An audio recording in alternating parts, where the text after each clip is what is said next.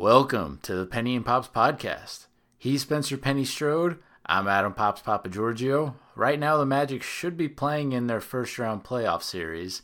Obviously, that's not happening, so instead, COVID-19 has us all still staying at home, but that's okay. We'll keep it moving along as we roll with another magical movies.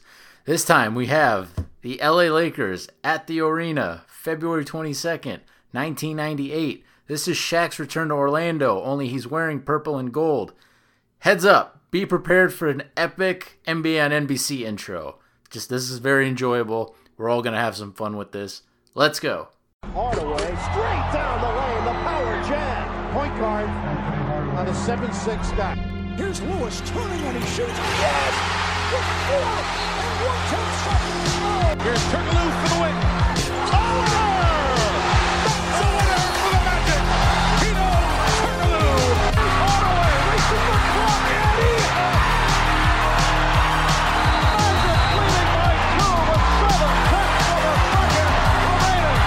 Lobbing up high. Howard! Oh, man! You gotta be kidding me! You gotta be kidding me!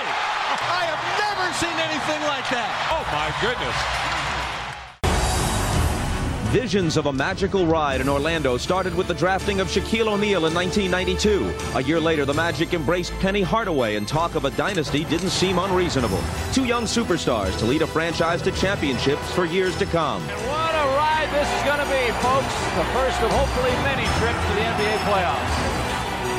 But a year after reaching the NBA Finals, the reality of modern sports kicked in. Shaq, Orlando's franchise player, signed with the Lakers. Now the perception is that LA has replaced Orlando as the team of the future.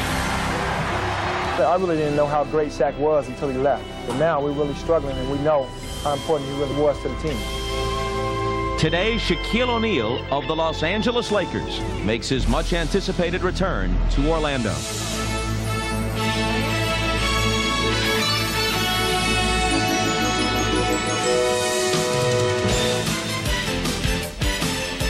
This is the NBA on NBC. The game of the week. Today, it's the Los Angeles Lakers versus the Orlando Magic. Familiar building, unfamiliar room in Orlando for Shaq. Visitors' locker room getting taped moments ago.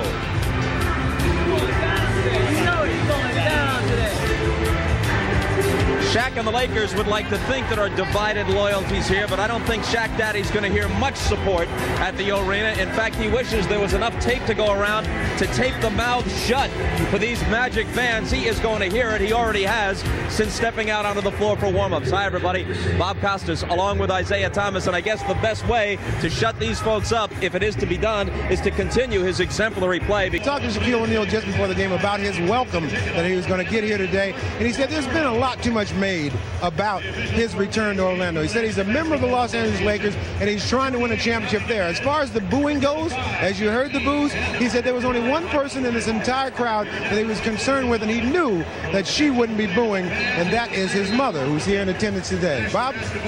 All right, Ahmad, Shaq still maintains a home, one of several I would guess he has, in this area. Before the game, the PA system was playing songs like You're So Vain, Would I Lie to You, and I Love L.A., obviously directed at Shaq. Well, they're emotionally bruised. When Shaq left out of here, there was a lot of hurt feelings. They had a very good thing going. They had a young team. And it was tough to see them break up. And, with Horace, Penny, Nick, and Shaq, they were all very young then. And I think all of them are very emotionally scarred right now. Shaq will be 26 next month. Squares off against 38-year-old Danny Shays in his 17th year. Anderson inside. Again, he follows his own miss. Anderson ahead. Nick Anderson got it, plus the foul. Harper with a long three. Harper has it. 10 seconds. Anderson right away. Hits the three with Jones's hand right in his face. He ran it perfectly. If you watch Nick Anderson come off, no hesitation, right in his spot, his rhythm, and he's falling back, feeling it. Yeah, the Merton Hank duck walk. All right, here we go. Jones into Shaq. 5 seconds. Fox. Look out. Jones for three.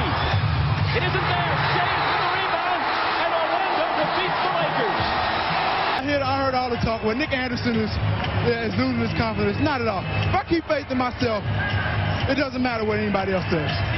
And a big win for this team to come back and struggle through this with all the injuries that you have to come out on top today. It just shows that this team has a lot of guts. You know, Price go down, Hardaway go down. I was out for a while, but we never stopped. But you're back. It feels good. I love this game. Congratulations, man. Back to you, Bob. We thank you, and David Stern thanks you. All right, Magic beat the Lakers 96-94. Orlando out-rebounds the Lakers 47-35 on the glass. The Magic improved to a 28-27 record on this 97-98 campaign. They will end up being, this will end up being Orlando's fourth win as part of a 5-game win streak.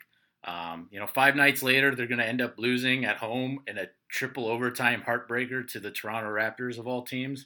And this was back when the Raptors weren't good at all. The Magic are, all season just trying to find ways to win despite injuries and roster changes. Chuck Daly's team's going to finish this season 41-41, as you might have known from our first Magical Movies episode, and they won't make the playoffs. Del Harris coached the Lakers. They fall to a 36-16 record. The Lakers are going to end up finishing the season 61-21. And they'll end up getting swept 4-0 by the Utah Jazz in the Western Conference Finals. They're a few more years away and probably a Phil Jackson hire away from championships, but they're trying to figure it out here right now. So this is a weird roster game for the Magic because they play 8 guys in this game, which includes a minute 19 of Spud Webb, which is going to end up being a minute 19 too much of Spud Webb. As we just signed him earlier that morning to a 10-day contract. So it's basically a 7-man rotation. The Magic don't have Penny. They don't have Penny Hardaway. They don't have Darrell Armstrong. No Mark Price. There's no Ronnie Cycli because 3 days prior to this game, we traded Ronnie and Brian Evans to the New Jersey Nets for David Benoit, Yinka Dare, and Kevin Edwards, as well as a first-round pick that would become Matt Harpring going into the 98-99 season. Penny, do you remember the other 2 first-round picks we made that 98 draft? I know you'll know one. Sadly, I do, because I actually just took part in a personal exercise of redrafting the 1998 draft based on some other podcasts that have been on recently. We also took Michael Doliak that year. And I believe it was Keon Clark was the third. It was, yeah. So unfortunately, that was also, I think, the last pick from our from the Penny Chris Webber trade as well. One of those 3. So we had that perfect haul from the Golden State trade, and we pretty much squandered every pick after that. So anyway, so it worked out for their rookie season. I would say. Rookie season, Matt Harpring, and rookie season, Michael Doliak. That's their best runs, basically, for the Magic, and it just goes downhill from there after the lockout. Shaquille O'Neal said Michael Doliak was the best backup center teammate he had his whole career, so. I forgot about that. Did he really say that? Was that while he was with the Heat? Yeah, Shaq says a lot of things, though. Well, yeah, he does. He says a lot of things going into this game as well. But so anyway, that Cycli trade got done just before what was then a 6 p.m. trade deadline.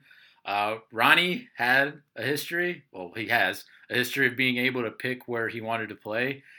So days before this Nets trade that the Magic made, they actually traded him to the Utah Jazz for Greg Foster and Chris Morris. Any Greg Foster thoughts, Spence? I honestly can't remember if Greg Foster was white or black. He was white, so Okay. That's a good question, actually. I actually probably should pull up his Basketball Reference because for a split second when I was looking at that, I was like, wait, did they mean like Greg Ostertag or like what happened here? Because it's just very interesting how that worked out. But Greg Foster, he actually that probably would have been a better trade for the Magic for sure. And it's one of those things where the trade happens and then Ronnie just didn't want to play for the Jazz. He doesn't report to Utah, and the trade gets voided 24 hours before the trade deadline. So the Magic are here. It would have been a better trade for Ronnie, too, to go to the finals. You would think that, but I guess Ronnie he wanted a starting job. He didn't want to be coming off the bench, which, I mean, I guess he could have been starting maybe next to Karl Malone. I don't know what the issue was. Maybe he just didn't want to be in Salt Lake City. But, I mean, is Secaucus, New Jersey that much better? I don't know. So the Magic were going to suspend Ronnie for the rest of the season without pay, but the Nets deal got done last second. And then you may recall that obviously that Jazz team ends up making it to the NBA Finals, as everyone's watching the Last Dance going on right now. What seems to be a good start to the 10-part documentary ESPN's doing. But Ronnie wanted to play New Jersey because he knew he would start. Again, if he goes to Utah, he might be starting for Jerry Sloan during this time. I don't know, but at this point, everyone, including the Nets, know that the 33-year-old's got stress fracture problems with his foot. Otherwise, the Magic GM back then, John Gabriel, wouldn't have dealt away what we all consider a starting center for this Magic franchise. We had this discussion before. I think Ronnie's the fourth best center in Magic history. He's behind, Shaq, Dwight, and Vooch, and just above Gortat probably. I don't think there's too much pushback you can have on that. And then, Ronnie just really pissed off both the Magic and Jazz. I was looking at some quotes and stuff, and they're just absolutely furious because, they ruined what would have potentially been a good trade. So that was a big deal at the time. But anyway, back to the game. So Chuck Daly, because of the trades and the injuries, starts Danny Shays, Horace Grant, Bo Outlaw, Nick Anderson, and Derek Harper in this game against the Lakers. Nick's going to finish with a game-high 30 points. Derek Harper, very, very solid 18 points. And then Derek Strong and Danny Shays each drop 12. Bo and Horace each will finish with double-doubles. Bo has another ridiculous stat line. In 48 minutes, he has 10 points, 14 rebounds, 6 assists, 5 blocks, and a steal. It's awesome, Bo Outlaw. Again, we did this in the first Magical movies, but this is prime Bo Outlaw, I think. This is Bo Outlaw at his peak. And the Lakers, they're... one of the best games of his whole career. I mean, I can't remember if he has 1 or 2 triple-doubles for the Magic, but I mean, this Laker game, this is Bo Outlaw doing just Bo Outlaw stuff that your typical young Magic fan wouldn't know anything about nowadays. They just kind of see him as being one of the community guys, but it's just amazing Bo Outlaw. And we'll talk about it more as we discuss the film of the game, but he, against Shaq and against Penny and on, NBC nationally televised flying all over the floor, it was pretty cool to watch it again. Yep. So the Lakers are mostly healthy. They're without Nick Van Exel, which is actually a big loss. He's their point guard at the time. They end up starting, obviously, Shaq, Robert Horry, big shout Bob. Thankfully, Horry does not have a good game in this one, so he owed us for the 95 finals, I guess. Rick Fox, Eddie Jones, and Derek Fisher is the starting point guard. As it's obviously Magic fans will recall Fisher from the 2009 NBA Finals, but I won't go down that road any longer. So the Lakers had 2 full days off before this game, so rest is not an issue for them. They slaughtered the Denver Nuggets by 39 points before this Magic game. Shaq in this game leads the Lakers with 20 points and 10 rebounds, which not a monstrous game by his standards considering all the hype behind this game. Penny, if I tell you Shaq gets 20 and 10, you take that if you're the Magic, right? Especially against 87-year-old Danny Shays. I think you made him a little young on that, but that's pretty great. So Chuck Daly, definitely had to consider that a win. So for the Lakers, Eddie Jones puts in 19 points. Kobe Bryant in his second season, still coming off the bench, but plays 36 minutes and scores 18 points in this game.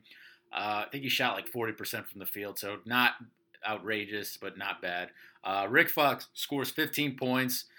A month before, the Magic barely lost to this Laker team, 92-89 in LA. So, again, this is a very feisty, veteran-heavy Magic bunch who, they had, I think Ronnie was playing in that game, and, so, the Magic, they almost pulled out at what would have been a huge road win at that point. But, again, Magic are 500, trying to get above 500 in this game, and just trying to find a way to get in the playoffs with all the losses and injuries and all the roster shuffle going on. So I unfortunately have to add a very grim note here. So February 22nd, 1998, going into early morning, February 23rd, is known around Central Florida as the Night of the Tornadoes. It's the deadliest tornado outbreak still in Florida history, which that kind of still surprises me. But 12 tornadoes, some F3, almost F4 strength, touchdown in the area, the I-4 corridor.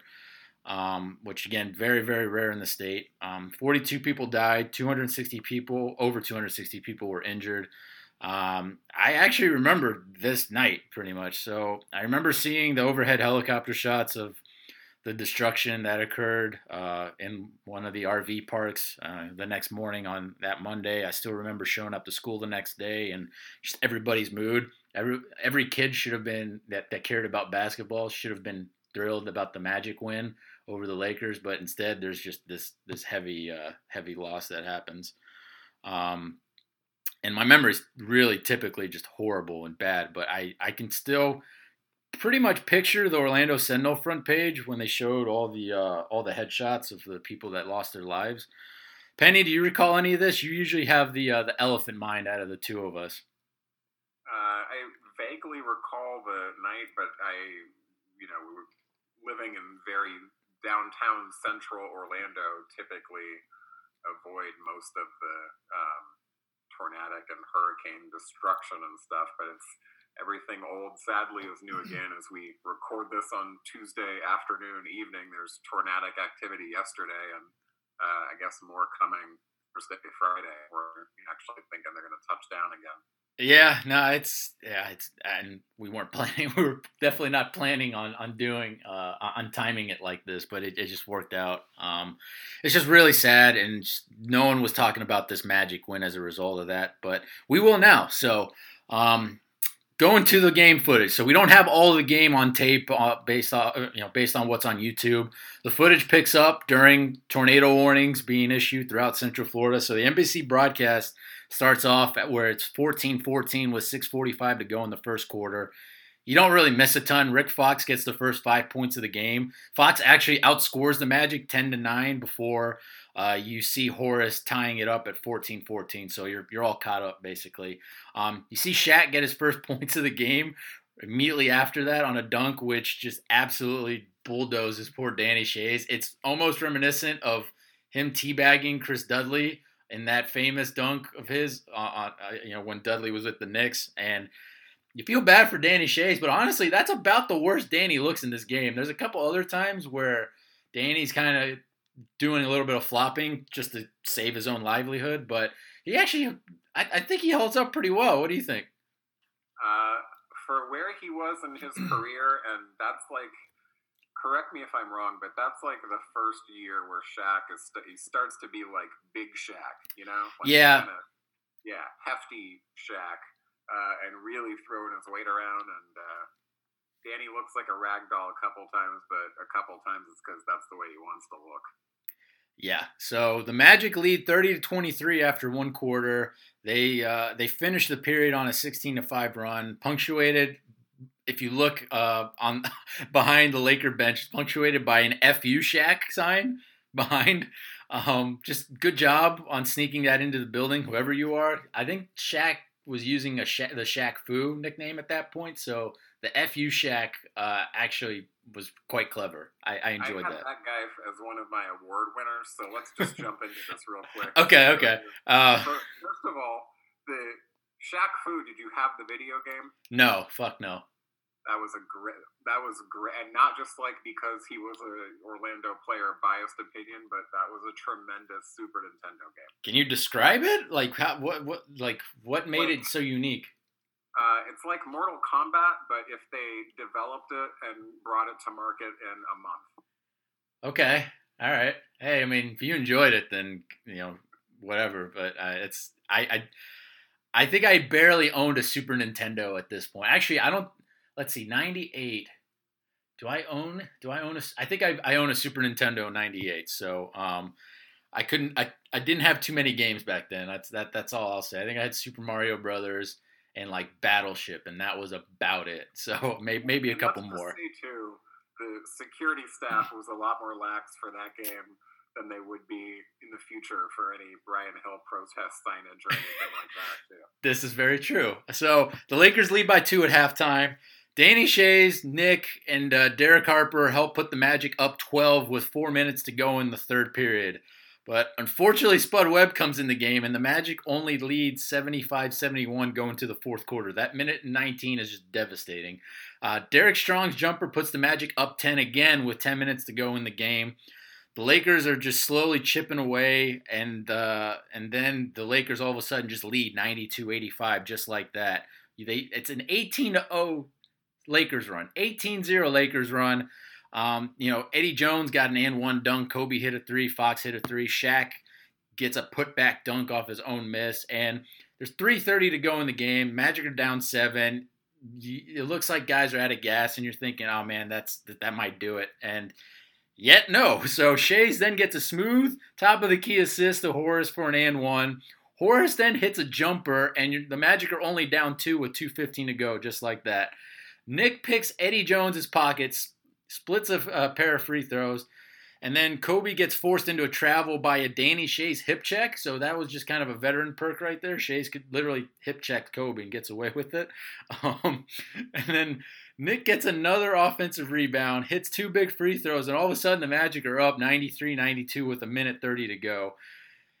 And then I didn't want to go too deep into details with how this goes, but you kind of have to with how it plays out. But Kobe misses a 3, Nick gets a rebound, Shays misses a gimme, just the gimme of his life off a broken play on the other end. It's just a chaotic final couple minutes of this game. Shaq then gets in a cheap shot on Bo off a loose ball. Bo's pissed off. Bo actually almost throws down with Shaq. There's a brief second where it looks like Bo is going to throw an elbow at Shaq. Shaq makes the first free throw, ties it, misses the second. Rick Fox gets the rebound. Dale Harris doesn't use his last timeout. And Kobe gets fouled on what can only be described as a very ambitious, hesitating baseline reverse scoop layup. It's athletic Kobe at his peak at that point, athletic-wise. But Kobe misses the first free throw, so the Lakers are leaving points on the board in this fourth quarter. And he hits the second free throw with a super loud Beat LA chant just emanating from the crowd. Just great job by the crowd throughout this game. They're in it the whole way. They probably didn't think going into the game that this beast of a Laker team was going to lose, but here you go. So Magic get the timeout. They're down 1. They have the ball, 12.9 seconds left. Everyone in the building knows Nick is getting the ball. I think Isaiah Thomas immediately just pegged it, and we can talk more. We'll talk more about the NBA and NBC broadcast, but Nick out of the timeout makes sure that the ball is inbounded on the scorer's table side. So he tells the ref hey, we're picking this side, and then this is very important. But in the age of the delay of gamesmanship that got really annoying when it came to side out of bound plays. Nick doesn't move an inch when the Lakers commit their delay of game. He doesn't tip off at anything about the play. And so that's huge because next thing you know, Nick hits a huge 3 with 7.1 seconds left that put the Magic ahead by 2 coming off a Danny Shays screen. And then Derek Harper threw in just a perfect pass to him right in motion as he's turning for the 3. Everyone jumps up in elation. Nick whips out the Merton Hanks duck walk, which you have no idea who Merton Hanks is. Just Google him. But he's a football player who is known for this duck walk that was a thing for maybe 6 months. I don't know. I don't know, Penny. Can you vouch for how long the duck walk was a thing? I only remember the duck walk because of Nick Anderson, so I'm going to say not that long. I'm with you. So Merton Hanks was a player for both the 49ers and the Atlanta Falcons. So and Nick's a Chicago guy, so I don't know what made him whip that out, but there you go. But so yeah, he's doing the Merton Hanks duck walk, running back the other way as Dale Harris burns his last time out. And then out of the timeout, Eddie Jones, wide ass open, misses a wide open 3. Shays gets the rebound, ball game. More Nick Anderson duck walking in celebration. 96-94 Magic win. It's just a little bit of revenge against Shaq for his departure from Orlando in the summer of '96. So The NBA NBC broadcast includes Bob Costas and a very sharp Isaiah Thomas, who are on the call. The refs are Jack Neese, Tommy Nunez Sr., and Michael Smith. The attendance, it's a sellout, 17,238. Former Magic players in this game include, obviously, Shaquille O'Neal, duh. And then Sean Rooks is on the Laker roster, but he doesn't play in this game. So it's categories time. So long-winded. I said a lot, but we're on to the categories now. The Jack Sweater Vest Guy Nelson Fashion Award. I hope you got better ones than I do. I was kind of scratching a little bit here. So I have Isaiah Thomas's three-piece suit. It just looks great, I think. Those beautiful Magic white jerseys on that parquet floor, those are just automatic. They look great forever. I actually liked Hannah Storm with short hair back then. She's still kicking ass with ESPN today. It's just an awesome basketball journalist career for her. And then these might be the first Magic cheerleader outfits I liked. If you look at prior to 98, our fashion choices aren't great when it comes to our dancers, and that's all I got. I'm sure you got better categories, Penny. Yeah, I was hopeful. You think Chuck Daly's the coach of the team, that it's going to be a slick suit, but by that point he was in retirement and golf course mode, so he looks like a professor on the sideline. I ended up going with the same thing as you. Sadly, the Magic dancer outfits, which also we no longer have a dance team now; it's a co-ed hype squad. Correct. But the white tops, the black pants, a little sex appeal, but appropriate for the era and the time. I thought the dancer outfits were the fashion award winners. 9-year-old me enjoyed it. I'll just leave it at that. So, and then so we'll go with that. So, all right, next category: most magical momentum move. So, usually for this one, you usually want to pick one play, but I actually have I have two sequences here. So I have the Lakers 18-0 run listed, so I guess you can point to Eddie Jones's and one dunk on the break where Bo fouls him, because then the Magic lead is down to 85-84 with 5 minutes to go, and then the Lakers continue that run basically where, again, it's an 18-0 run, and all of a sudden the Lakers are up 92-85 with 3:30 to go. So I consider the Eddie Jones, I guess, and one dunk on the break to be, I guess, the spark for that. But then on the Magic side, the start of the third quarter, I got Danny Shays, who gets 10 straight Magic points, so I'll bring him up on this a little later for another category. But then Bo gets a huge block. Derek Harper off a Horace Grant steal feeds just a beautiful lead pass to Nick for an and one to put the Magic up 61-56 before Del Harris finally called the timeout. It's one of those where you're coming out of halftime. It's a really tight game, and then the Magic actually build a much needed double digit lead because of that. So I'll go with just that as a momentum move. You probably have a better one than I do, Penny.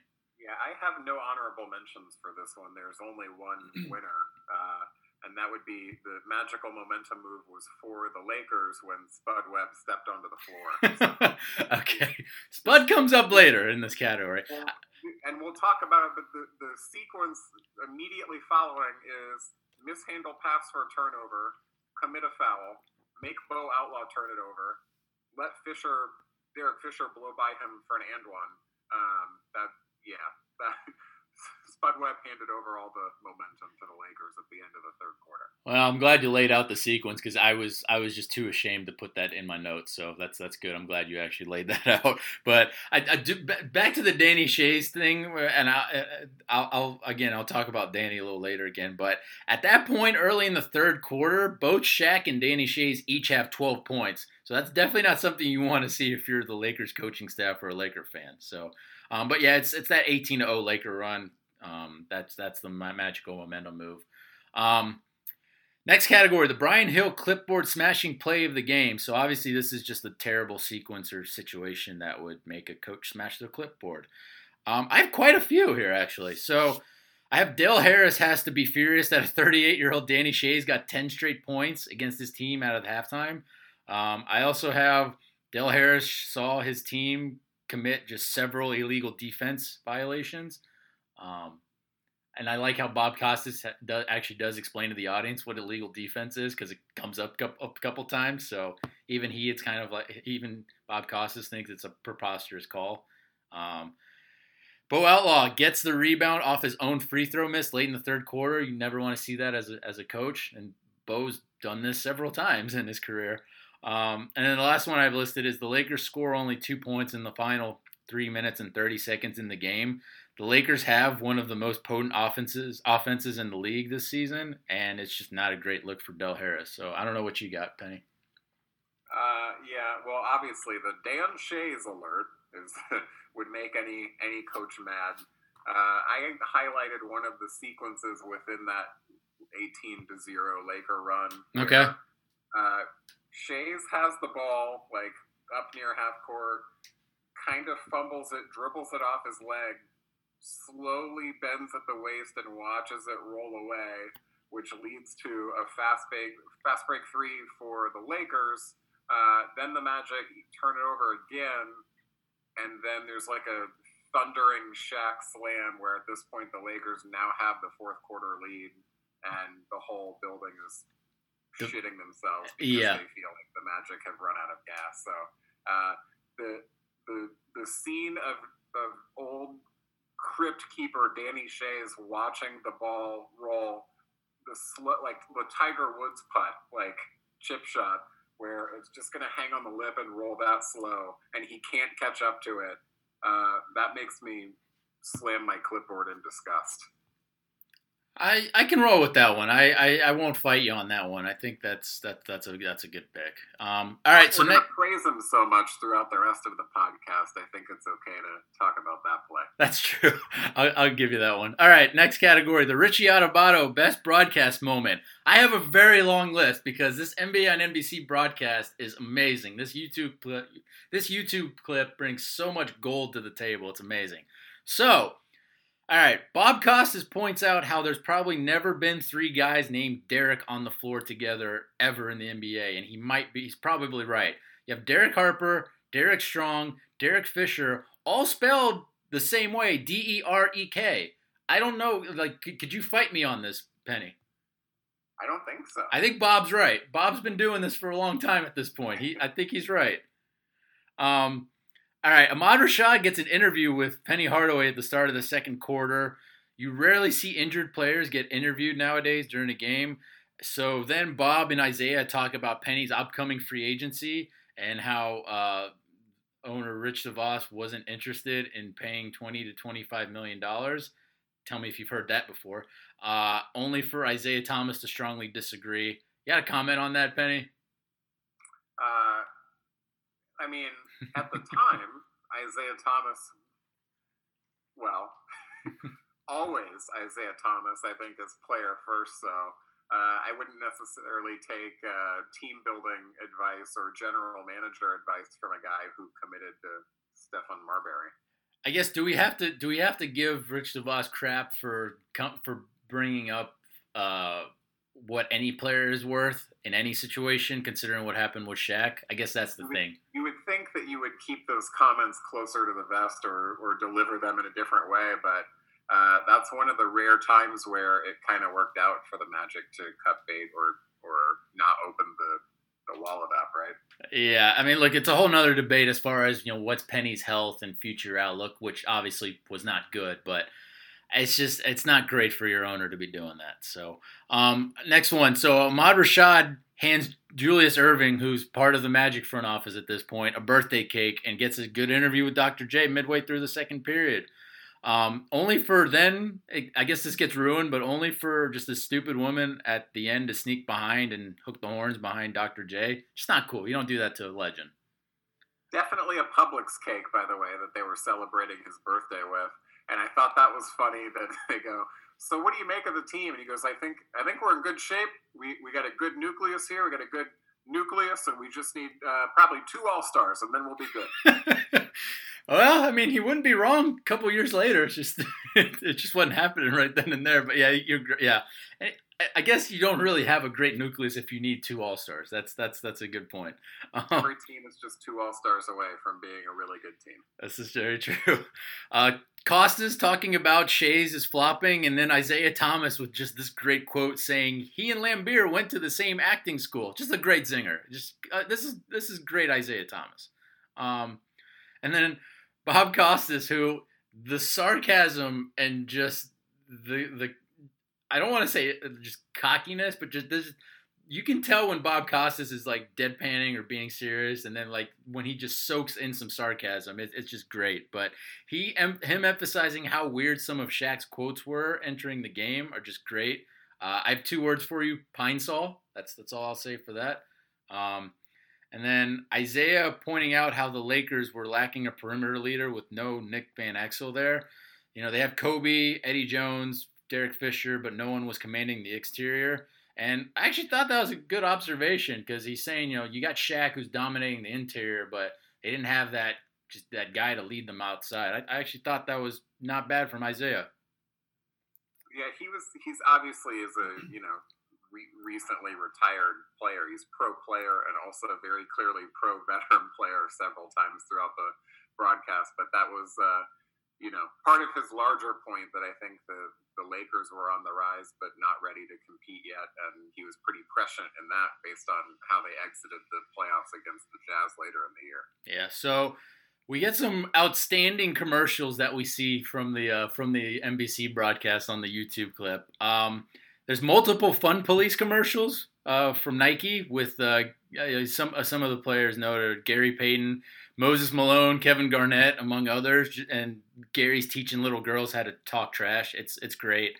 I like the Crimson Tide movie commercials where Denzel Washington and Gene Hackman are just yelling at each other. It's great. And then I guess they were promoting their college basketball that they were showing on NBC. Pat Garrity gets a Notre Dame commercial, so good for you, PG.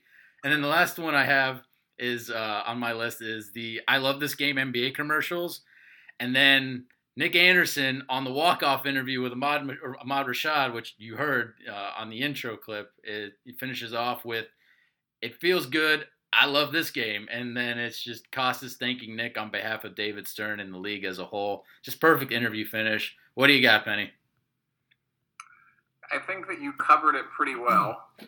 I think the only thing that was missing was in the Bob Costas sarcastic prick category was when they panned to Danny Shazumbo Outlaw and they go, they're talking it over or comparing goggles. And that to me was the best broadcast moment. All right. I'm going to go with the I Love This Game NBA commercials and then Nick Anderson tying it into the walk-off. It's great. But again, we don't have to agree on our picks here. So, all right. The Brian Cook Heat Check Award. I didn't think I'd have a lot. I got 3 here, actually. So Eddie Jones has a strong second quarter and is a big reason why the Lakers lead at halftime.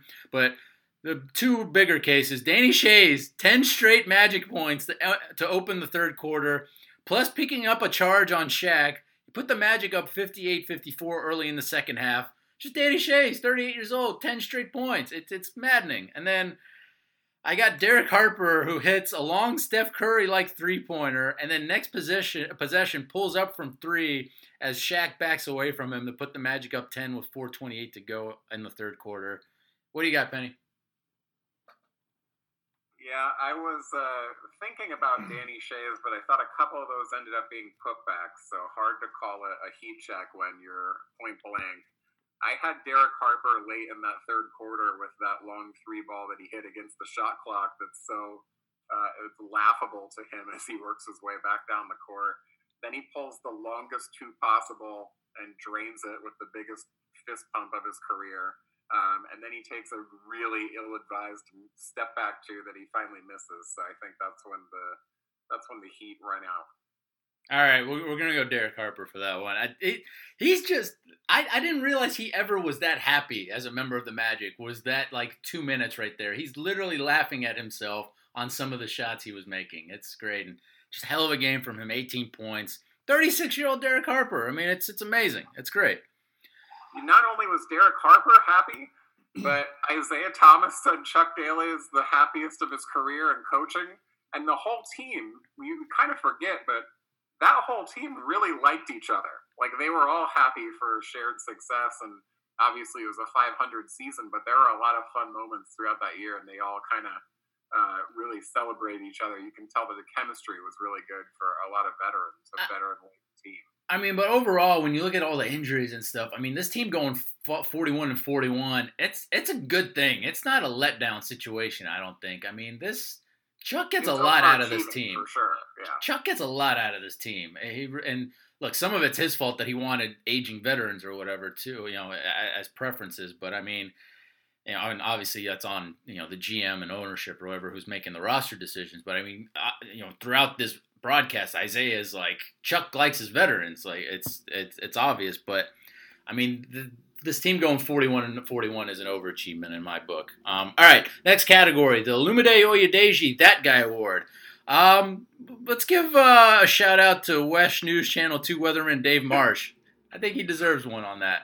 Yeah, that's what I got. Well, first of all, he's one of the best to ever do it, and I gotta tell you, I'm not a big Wesh guy. I know you are. I know you're a big Tony Manolfi fan.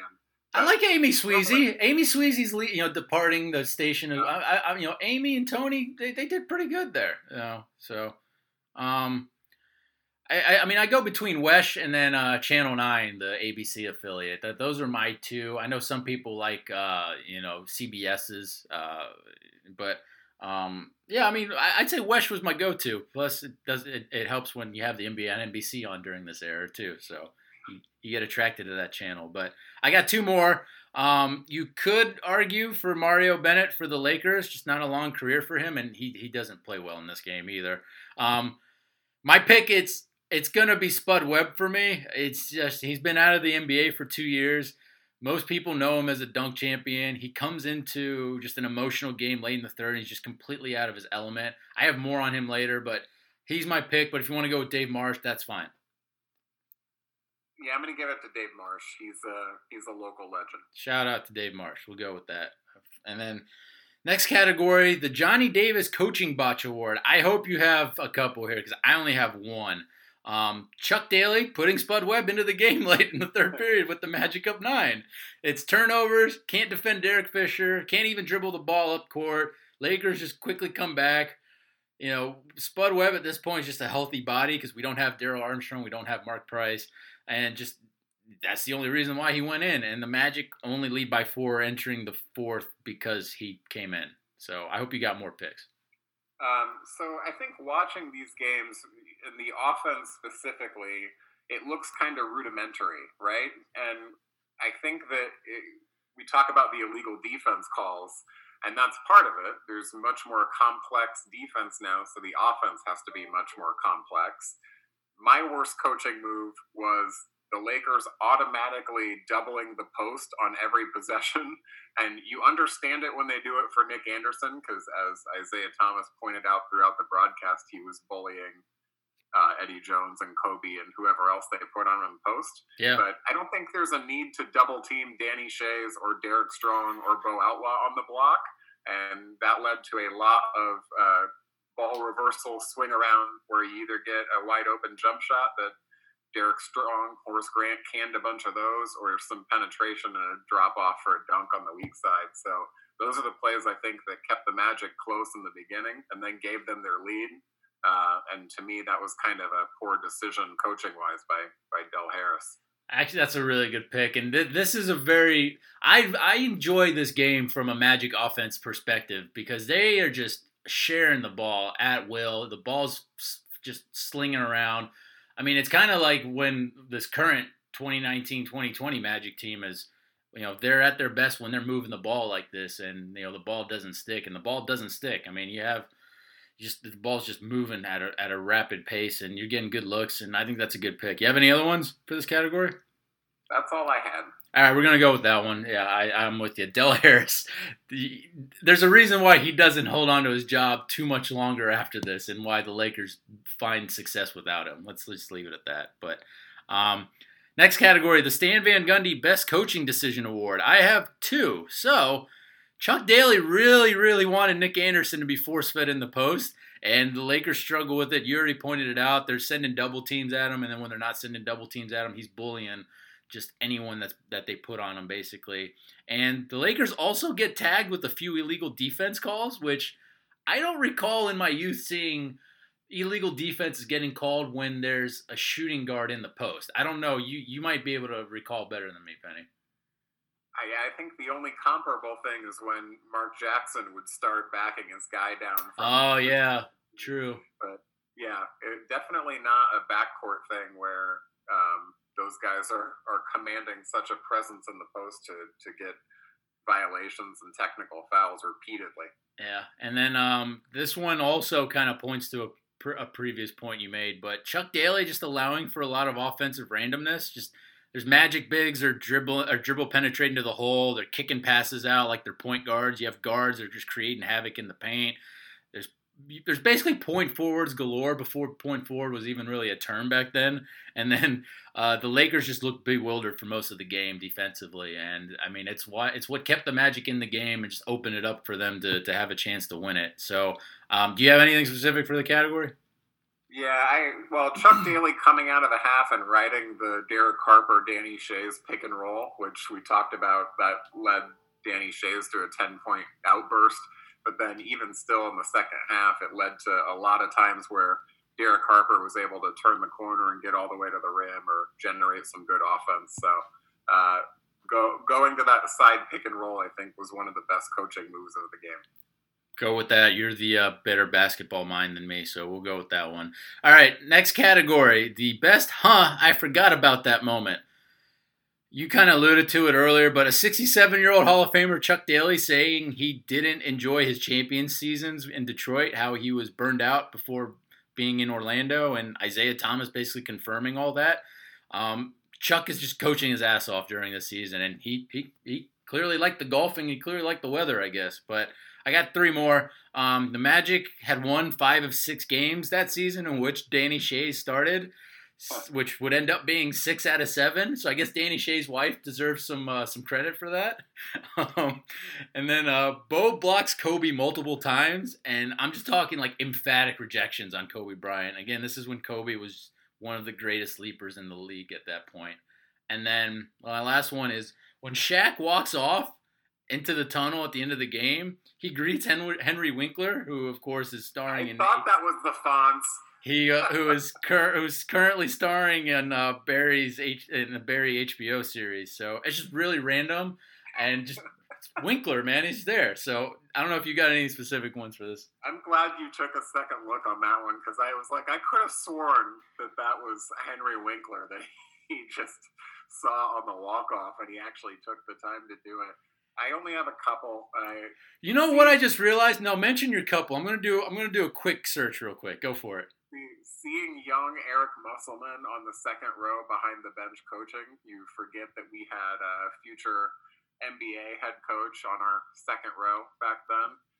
And then just the number of fast breaks that were led by Bo Outlaw, some of them very pretty and some of them very disastrously. He always seemed to have the ball in his hand orchestrating a fast break way more than you would think for a small forward, power forward who doesn't necessarily have the best ball handling acumen. And these wins, they worked. They worked in these wins. So, any other ones? That's all I had. Man. I'm going to go with Henry Winkler showing up, and I just did research. So, you recall the movie The Waterboy that Adam Sandler stars in?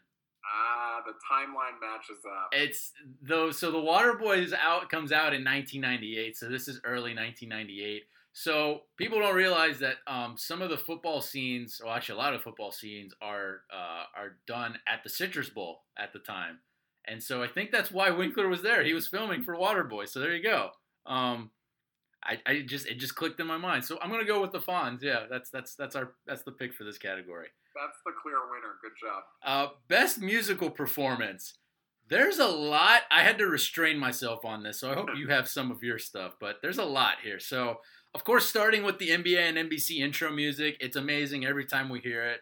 Just, it's just amazing. Just you can't beat that intro. And I still like how for the Olympics, for not always, but for sometimes for the basketball games, they'll whip it out. because that's all they got left. And I wish the NBC would get the NBA rights back just because of this damn song. All right, I got 3 more. So I got the arena fans just constantly booing Shaq every time he touched the ball. That's a musical performance. They're cheering extra loud anytime Shaq does just anything wrong. And then the Beat LA chants. It's just amazing Magic fans again for this game. Just something that for them they badly needed to cheer about, and I'm really happy for them. Next one I have is solid fourth quarter playlist. Includes Pump Up the Jam, Jump, and then Europe's The Final Countdown used on the last Lakers possession of the game. Just all those 3 just always get fans going and standing in anticipation. And then the last one I have is the Like Mike commercial. Super catchy song. This version, it's great. You have like Mia Hamm, you have Larry Bird at the end saying, "I'm not singing," and it's great. It's super catchy. It's forever just a timeless classic of a commercial, and just lots of cameos in this version. What do you got for best musical performance? So we've talked about on all of these, the in-arena operations was a lot more robust back then, I guess, than it is now, and I missed that. I did forget that they used to play on long defensive possessions theme music, so they had the Seinfeld music going a couple of times. They did. And also the Sanford and Son theme song, which is one of my favorite songs of all time and was, in fact, my ringtone back when that was a thing. It was. I remember that. So, any other ones? That was my winner, but the NBA on NBC theme song, I think, has to be head and shoulders above anything else, right? Yeah, and I might pick this for future episodes that we do, but I'm gonna go with that. But there's some very strong candidates for this one. So next category, the Tree Rollins Oldie But a Goodie Award. So basically, what's aged well here? I have 2. Just the chippy nature of this game, just a lot of physicality. Part of that's just Shaq being a big dude throwing guys around. But, there's a lot of pushing and shoving. You even have Bo almost getting into a fight with Shaq. I think Horace Grant almost breaks his hand in one of the plays. My winner is the NBA on NBC intro, just how it's all played out. It's just this unbelievable Bob Costas narration about Shaq and just future alterations his Orlando departure caused. The goosebump-inducing song, the Sunday afternoon look outside the arena. Weather actually looked pretty good at the time. Obviously, as the day progressed, it would not. The shot of you have one Magic fan and one Laker fan just fake talking trash to each other, which you do hear in the intro leading into the pod. And then it's just a glorious lead-in inside the arena. You have Costas, probably at his peak form as a play-by-play guy. It's over 2 decades ago. He started as just this young guy doing ABA games for the Spirit of St. Louis. You then have Isaiah Thomas looking very composed, wearing a nice 3-piece suit. This is Isaiah Thomas.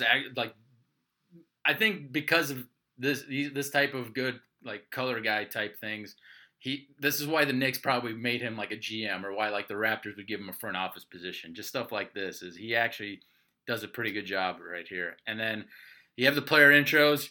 Shaq is already pissed about the booing. You have the Magic have their disco ball player intros going. Danny Shays has just the greatest game face I've ever seen coming from him. He looks like he's ready to die for a win today. It's just great.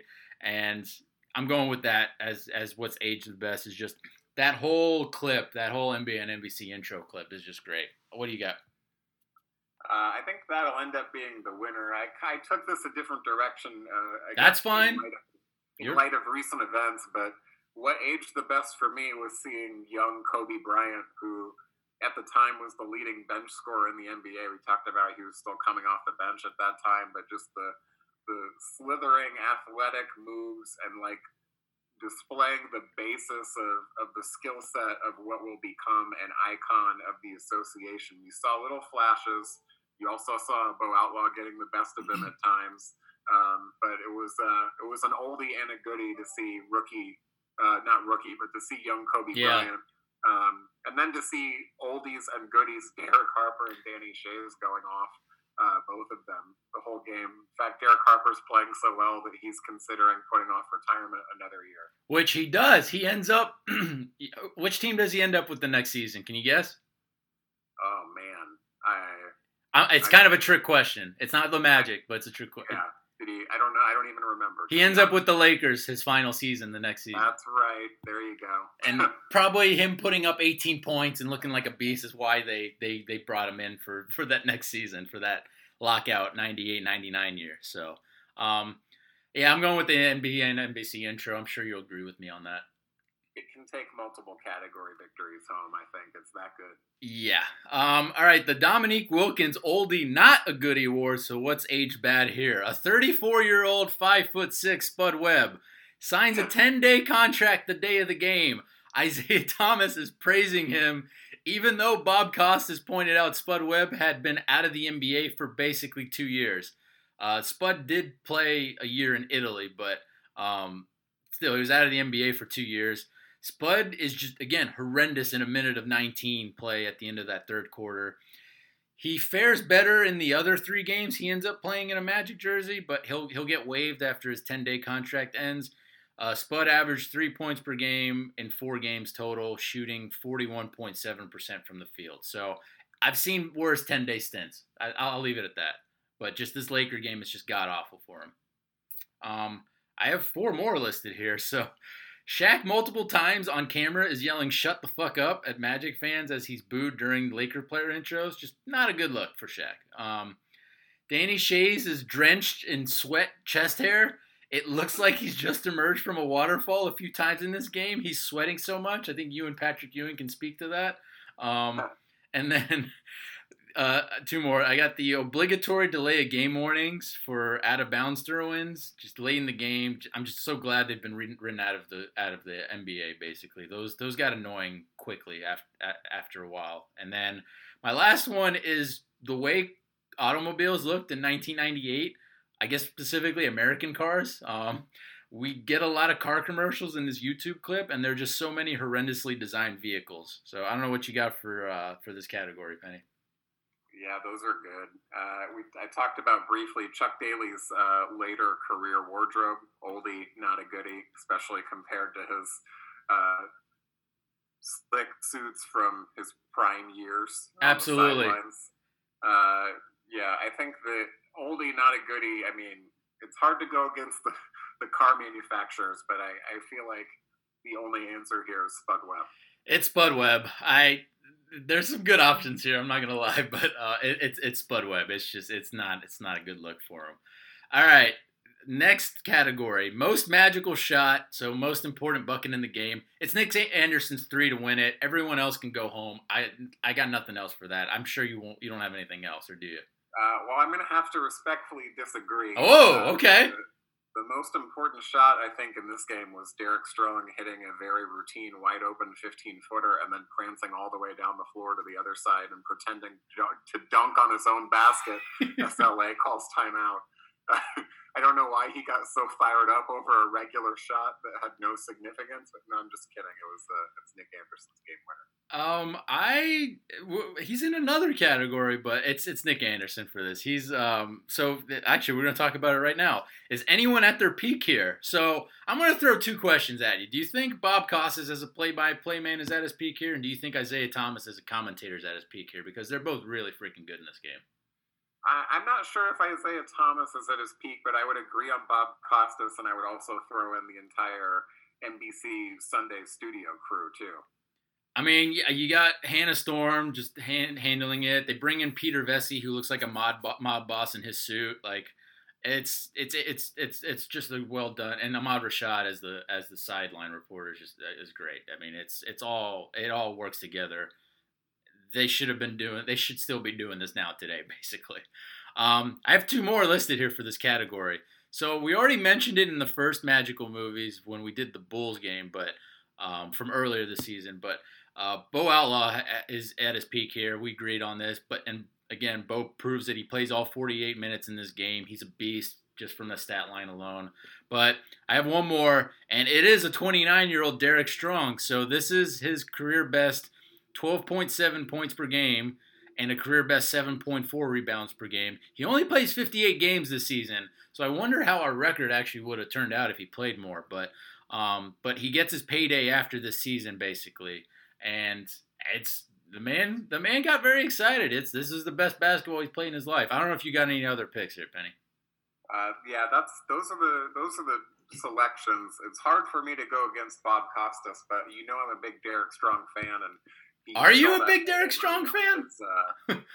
He's an unsung hero, I think, in the Orlando Magic franchise history, and also an interesting story because he later turned into a stock car driver. Oh, I completely forgot about that, man. Jeez, why did I forget about that? Imagine that frame folding up into a race car.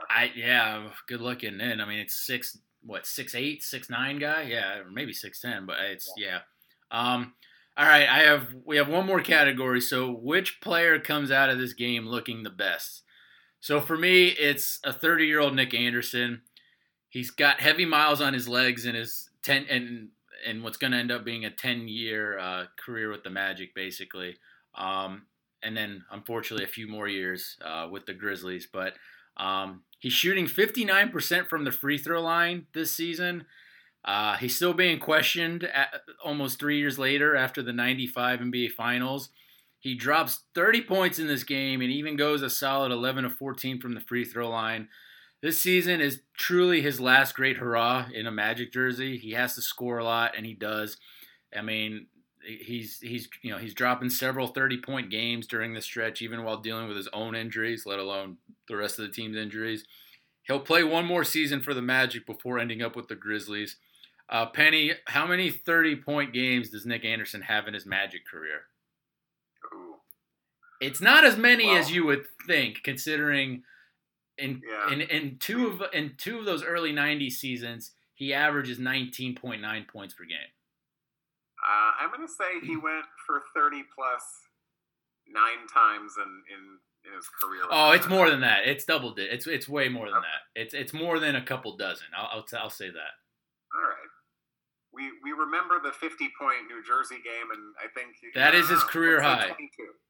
50 is his career high in against the Nets in that one where Shaq broke the basket. Correct. Which was also a Nick Anderson flu game, of course. More than 24? It is more than 24. Yeah, it's more. It's more than a couple dozen. 28 times. 38 times. All right, that sounds about right. 38 in about 10 years. It's not gaudy. It's not. I mean, again, we're talking 30-point games here, but still, I mean, most people think of Nick Anderson as, a third, fourth guy on a team. There's stretches during this season and then before Shaq where he had to be, if not the go-to scorer, one of the go-to scorers. So it's a respectable number. It's not like an absurd number, though. So, but that's it. That's all I got for that one. Do you have a nominee for this category? Well, Shaquille O'Neal is the best player at the time in that game, but this game was derailed by foul trouble. Bo Outlaw literally filled the entire stat sheet and locked down Kobe Bryant and out-rebounded everyone and was visible. Like, he had a lot of games where he fills up the stat sheet, but this was one where he was very visible. But you can't pick against Nick Anderson, who, as you mentioned, the entire offense was run through him and everything else was created off of him. And also, he was, and we love Nick Anderson. He was much better at being interviewed than interviewing or commentating. He was super smart and articulate and honest about the free throw shooting and the sports psychology and everything else. And he was an engaging and charismatic young man, and now he's an engaging and charismatic middle-aged man. But we would like to see him better without a teleprompter now on some of the telecasts. I'm with you on that. But that's it. That's all we got for this game. Any closing thoughts on it? I mean, it's just a great watch. I mean, it's a scrappy, veteran-heavy Magic team that just finds a way to beat one of the best teams in the NBA at this point, and it's another great win in Magic history. This one is super 90s nostalgic because the video includes the commercials, like we mentioned, but the game itself is really, really fun. And if you're looking for, something other than the Fox Sports telecast, this is one that I would recommend to relive. All right.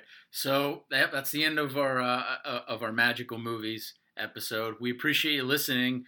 And please subscribe, give us a wonderful rating, tweet us any of your questions and feedback. Penny, what's your Twitter handle? At Spencer Strode. And I'm at Papa Giorgio MBO. And with that, go Magic. Take care. Wash your hands. Stay home.